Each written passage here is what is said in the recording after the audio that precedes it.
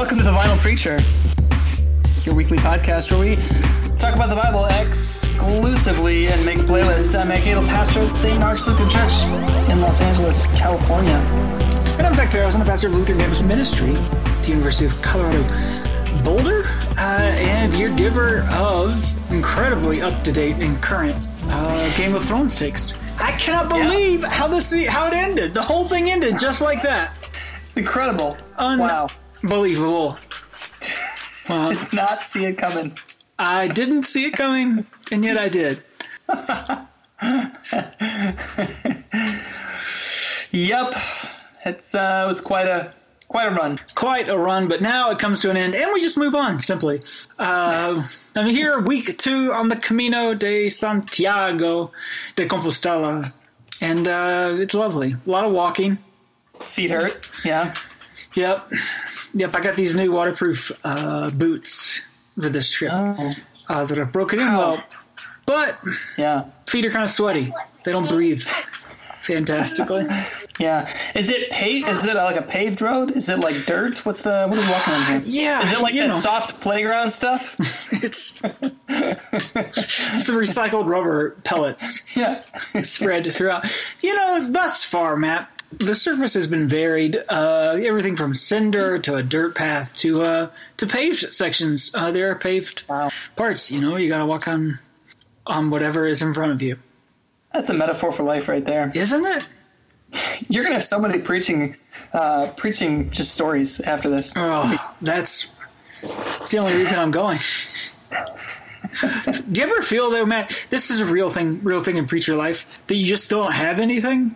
It's the worst. Not just like you don't have anything and like I don't have an idea of what to do with this text, but like I understand structurally that, like, right here, I would insert a story about how this is relevant, or, like, I could even describe the mechanics of the kind of story I need, but I just don't have that story. Yeah. It's the worst. Yep. Definitely. Yep. And I think I've had a good run, but looks like my well is dry. Just everything has to end, just like Game of Thrones.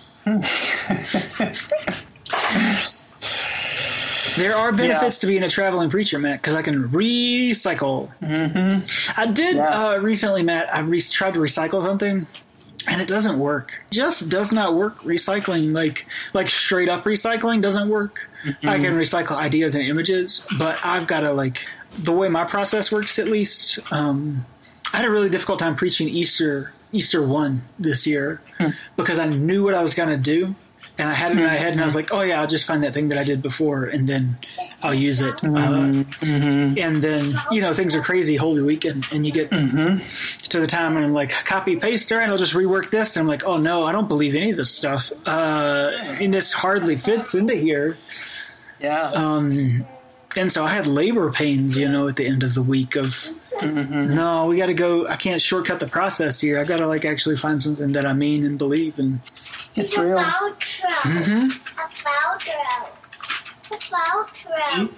She gets it. Yeah. Last minute we decided to bring Zelma to Spain.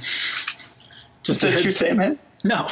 I mean, yes. I was like, I never know with Zach. I just never know. I mean, you're blowing the illusion that this is a real-time podcast. It's not like it's beyond the realm of possibility for your ideas. It's beautiful pictures on this. You want to show Matt your picture?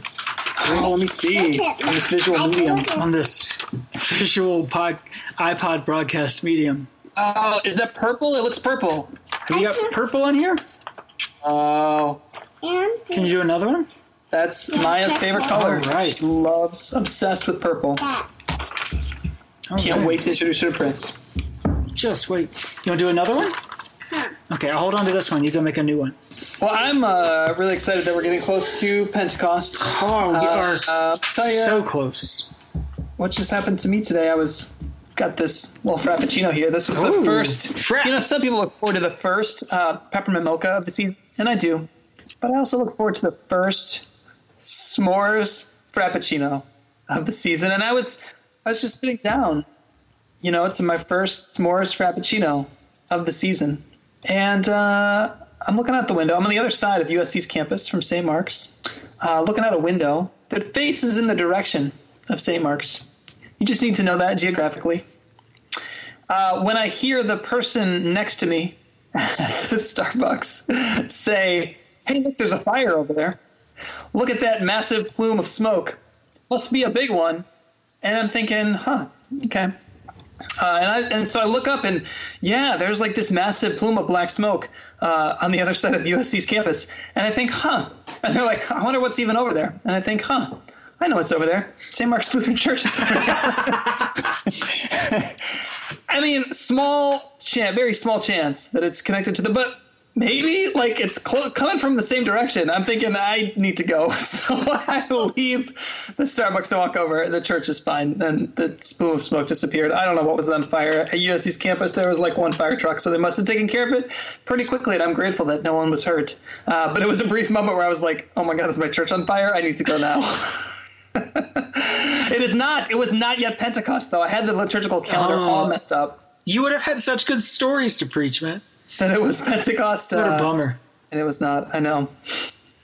No, it'll be a great story for the 7th Sunday of Easter, just not for Pentecost. Yeah. No, this is perfect. I mean, I'm not sure what the point is, but it'll work. When you're reaching at the end of Easter sometimes all a story does is gather people's attention. Yeah. And then you do something. So, it's just an opener, and then you run with something else. You run in a different direction. That'd be great. I feel like The Simpsons have done this really well for a very long time. And that I'm okay with my stories having Simpson-like beginnings.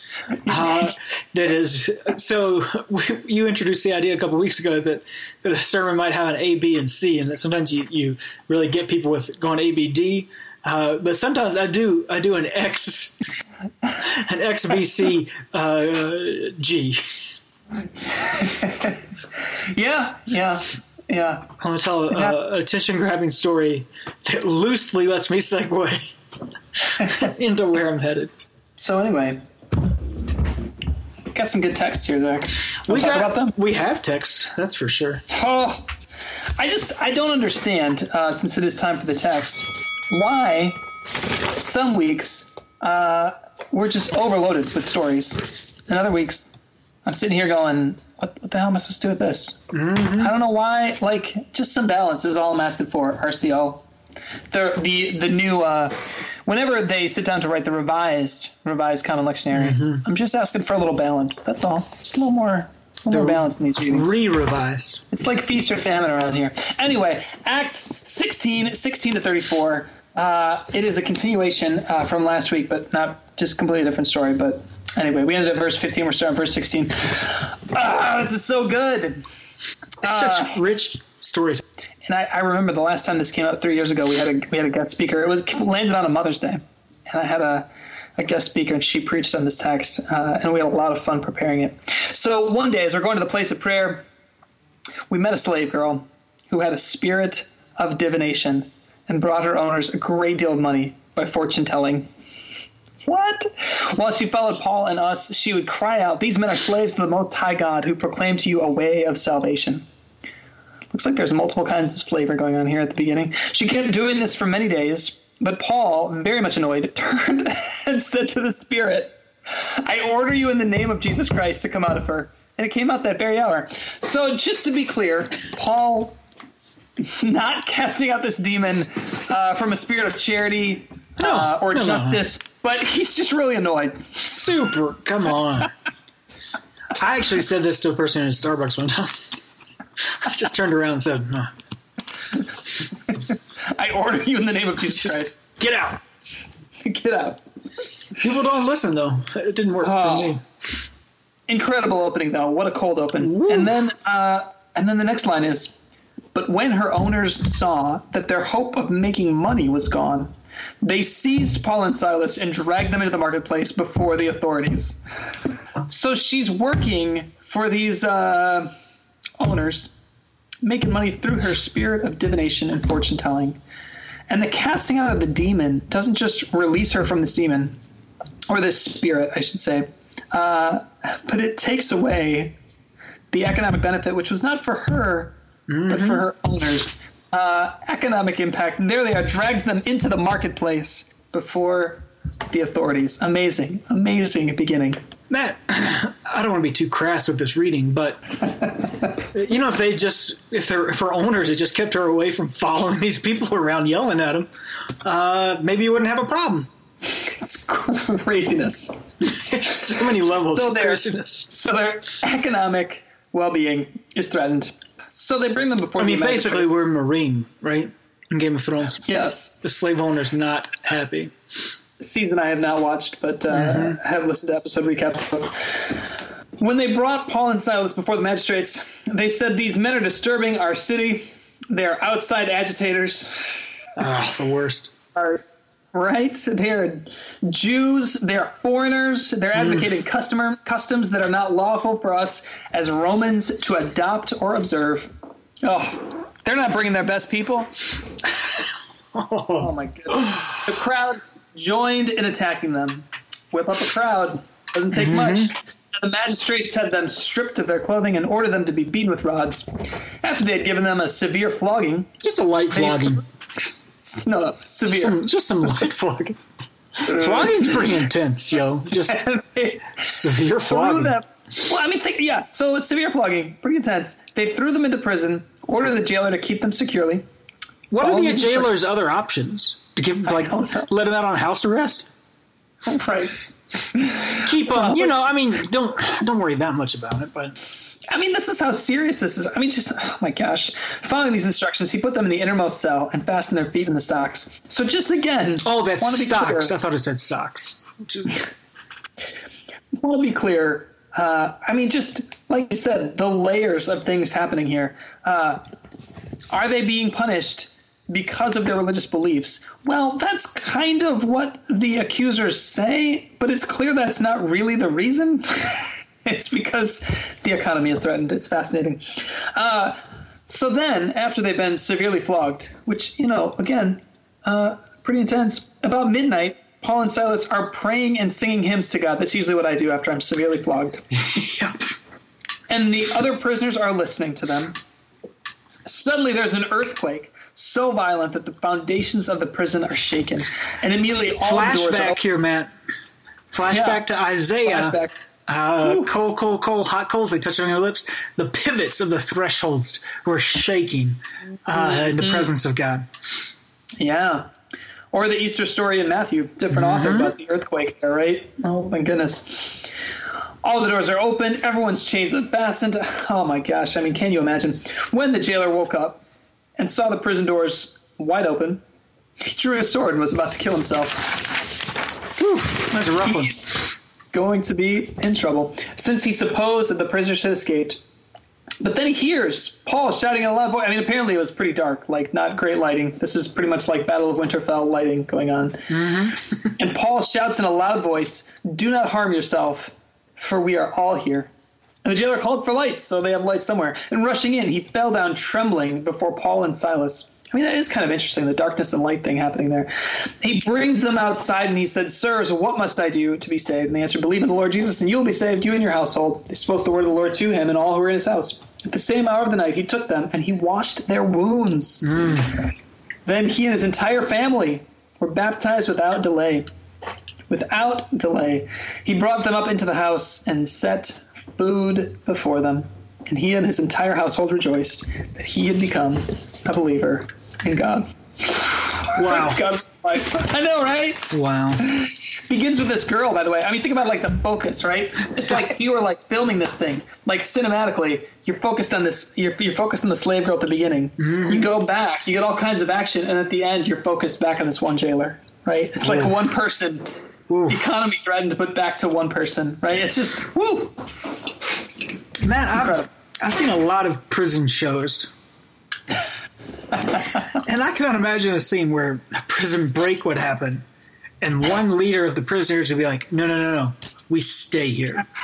Right, yeah. Yeah, we are all here. Because it's not just Paul and Silas, all the prisoners stay. Right, yeah. There's so much happening.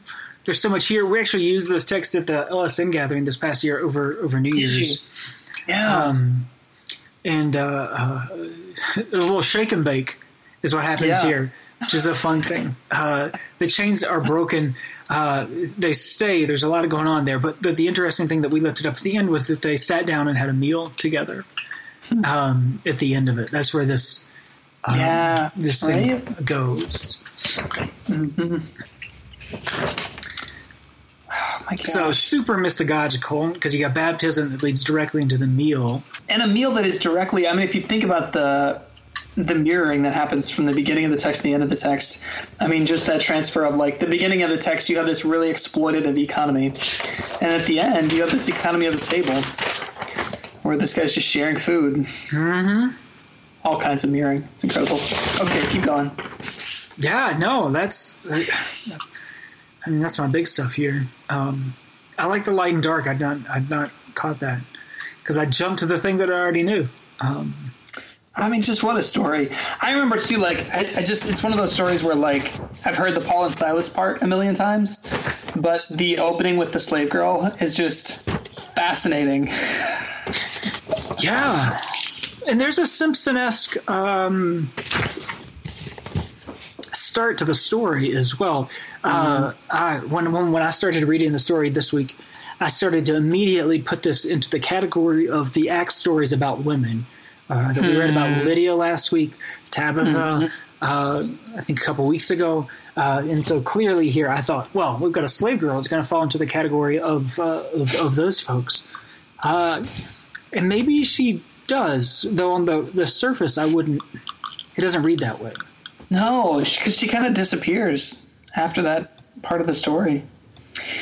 No, I mean, the thing it has in common, I guess, it is different in terms of, like, she's not named in the way that some of the other women are named, and she does kind of disappear. But there is this, like, disruption of the normal order of things, which is similar in some of those texts. Also, to tie into our most recent episode in which we advocated for the polytheistic understanding of God, other spirits existing here.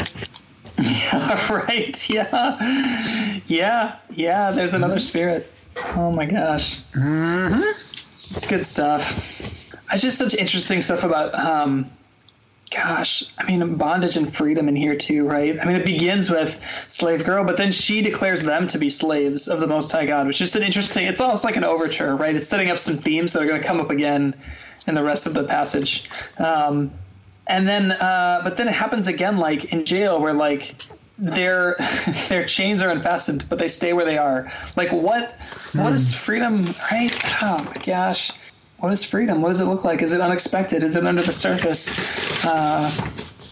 What kinds of slavery and bondage are here, and what kinds of freedoms are here, and how are they? Oh my gosh, it's just so much going on. Have fun, preachers. Is that all we got on our outside agitators, Paul and Silas? I think so. There's a ton of ways in, if you're looking for your good news statement about breaking chains, about having spirits cast out, that's enough for a sermon. Yeah, I mean, isn't this incredible? At the end, like, you're talking about breaking chains. So, like, they do eventually leave the prison, right? Mm-hmm. But they don't leave the prison without the jailer. Oh, Matt, you're setting up the gospel here. Right? Like that. Mm-hmm. I feel like that could preach right there, right? Even the jailer has a place at the table. I mean, right? That's the ABD kind of deal, right? You think like, okay, chains unfastened, we think you're going to leave. But not yet. You're not leaving without the jailer. You're not leaving until you are made whole. Whew. Oh. Matt, we'll sneak over because it's too obvious here that the John, another kind of brief John thing that gets very wordy in John. Jesus is praying to God, I suppose. And he prays a couple interesting things, but the thing I'll lift up here to be our segue is that he prays that they may all be one, and that in that oneness they might be in us. So that's a big idea, pretty vague, and can be, if you're looking to put some flesh on it, that's what this Acts text does. It says, right, that there is a place even for the jailer at the table. which I think is the harder thing for me to believe personally than those who are oppressed have a place at God's table. Of course, I get that. Yeah. It makes sense. Yeah. Yeah, but your enemies do too. What's that quote from Littlefinger where he's like, you don't make peace with your friends, you make peace with your enemies. That's what they call it. Right? Like, yeah. Oh, good stuff. The only other gospel note I really have this week is I'm just curious. In that verse 20, I ask not only on behalf of these, but also on behalf of those who will believe in me through their word. I don't know what that means, man. Who will believe in me through their word. There's a part of the scriptures where you don't know what it means. Yeah. Are you a pastor?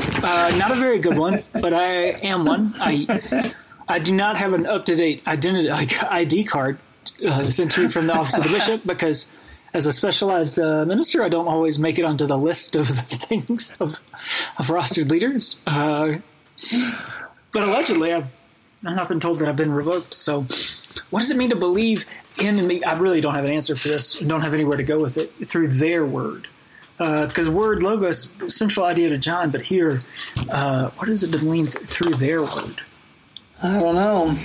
There's a simple, through the words that they say, but that, I don't know. It just, it is something else. My commentary didn't have anything on it. Yeah. This is tangential. Just thinking about their word, who's speaking what word. It strikes me here, too, that we're talking about light and darkness. It's the jailer that calls for lights, right? The Paul and Silas aren't the ones that call for lights. It's the jailer that's turned around. I don't know. I feel like there's a lot of little lines in here that you could have some fun playing with. Yeah. I mean, gosh, the word, the spirit, the slave girl, before she is set free, those are confessional words, man. Right. Mm-hmm. Spirit of divination. She must have an MDiv. These men are slaves of the Most High God. Mm-hmm. But Paul's annoyed about it. Yeah, Paul's like, jeez. Right? We get it. I think that's my favorite part of this whole thing. Paul, very much annoyed. Wow. Incredible. I also want to know what songs they were singing in the jail that can tear down walls. That seems important. If you get the right resonance, I guess. Mm-hmm. The bass line, really strong. Mm-hmm. We got some cut and paste work here in Revelation, then. Yeah, 22, 12 to 14, comma, 16 to 17, comma, 20 to 21. But it's the end. End of the world as we know it. See, I am coming soon. My reward is with me to repay according to everyone's work. I am the Alpha and the Omega, the first and the last, the beginning and the end. I've been doing a fun thing during this Easter season. I've been in at least one part of my sermon, either the beginning or usually it's been at the end. I'll point to a different part of the Paschal candle and use it as an image, right? So I use the cross and the nails for the Thomas story. Mm-hmm. I'm going to do Alpha and Omega one of these weeks because it keeps coming up in Revelation. Mm-hmm. And it's interesting because then people are like, oh, I didn't know what that meant. This is like one of those things we have in worship that I'm just used to having there, but I don't know what any of it means because I haven't been to your fancy theological school. But using it as like some images for preaching, it's actually working pretty well. I recommend it. I mean, if a fancy theological school were to sponsor a podcast, this might be a good podcast for helping people be less intimidated by fancy theological schools, which the Lutheran School of Theology at Chicago is definitely a fancy theological school. Very fancy. I'm the Alpha and the Omega, the first and the last, the beginning and the end. Blessed are those who wash their robes. So this is like a coda, right? It's like the big event was last week, and now you get like the coda. Blessed are those who wash their robes, so that they will have the right to the tree of life. Heard about it last week. And may enter the city. We heard about it last week by the gates. It is I, Jesus, who sent my angel to you with his testimony for the churches. I am the root and the descendant of David, the bright morning star. The Spirit and the bride say, come. And let everyone who hears say, come. And let everyone who is thirsty come. Let everyone who wishes to take the water of life as a gift. The one who testifies to these things says, surely I am coming soon. Amen. Come, Lord Jesus. The grace of the Lord Jesus be with all the saints. Amen.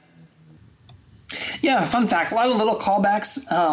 again, like it's not quite as rich as it was the last 2 weeks, but there are a lot of little callbacks to the last couple of weeks where I'm coming soon, this idea that God comes down, the Alpha and the Omega, the beginning and the end, the tree of life, the city by the gates, the washing of the robes, the water of life, all those things are in here that you could reference back if you've been preaching on any of this. One fun little fact here at the end, and this is interesting, this is like the end, right? This is the end of the Bible? All of it? It's all done. Man. So the commentary on Revelation that I was reading says that the best Greek manuscripts, according to M. Eugene Boring, who wrote this commentary on Revelation, the best Greek manuscripts just end with the word all. The grace of the Lord Jesus be with all, and doesn't add the saints. And his argument is that the saints was a later addition to say, no, not with like everybody, but just like, and this is like for Christians specifically, but it may be more universal than that. And that difference, I don't know, could be interesting.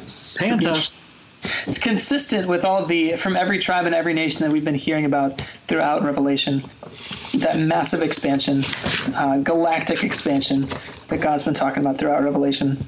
Good stuff. So this is it. This is the end game. You want an easy pop culture reference? This is your chance. There it is. Matt, washing. We get 2 washes here. 2 car washes, human washes. Wash their wounds and wash their robes. Wash wounds and robes. So if you're talking about that's awesome. The gospel here, these texts, you can get washed, man. Should have scheduled the baptism for this Sunday. Obviously. Maybe I'll preach on the baptism we did a couple weeks ago. That's good. I like that. Thanks for that. Yeah, me noticing super obvious things. And John 17. John 17. They may all be one. It's Jesus praying to God again, the Father. I don't know. I don't have too much beyond what I said already. I don't know. Right. I know. John has been our least favorite part of this Easter season. But it's been fun in Acts and Revelation. I think this is the deepest into Acts I've ever traveled. Yeah. It's been good. Good Easter season. How are we going to close off this Easter season playlist? Oh, Matt. Lots of imagery. No thanks to John. So I'm going to go. I like the come.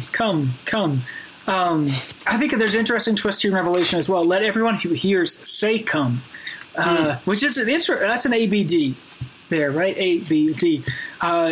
You might expect it to say let everyone who hears come, but it says let everyone who hears say come, be a part of this invitation.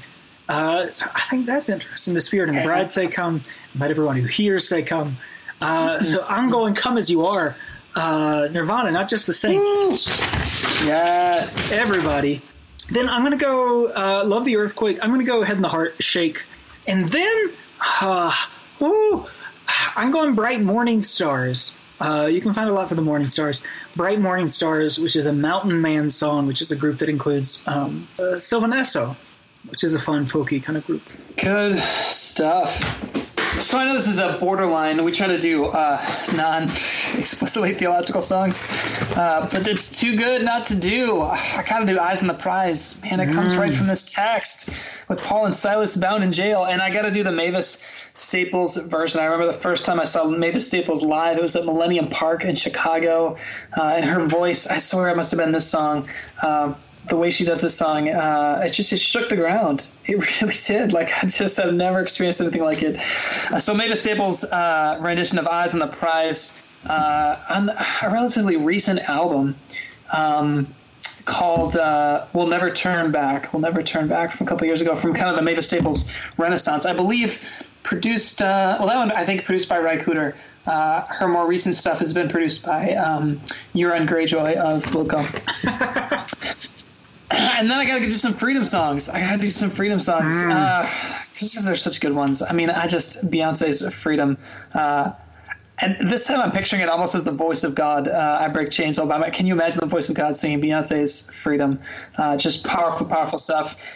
She's got a live version, but you can also find the Lemonade version on Spotify now. I'm so excited. What? Oh, I know they dropped it on Spotify. Put Lemonade finally available streaming. What happened to Tidal?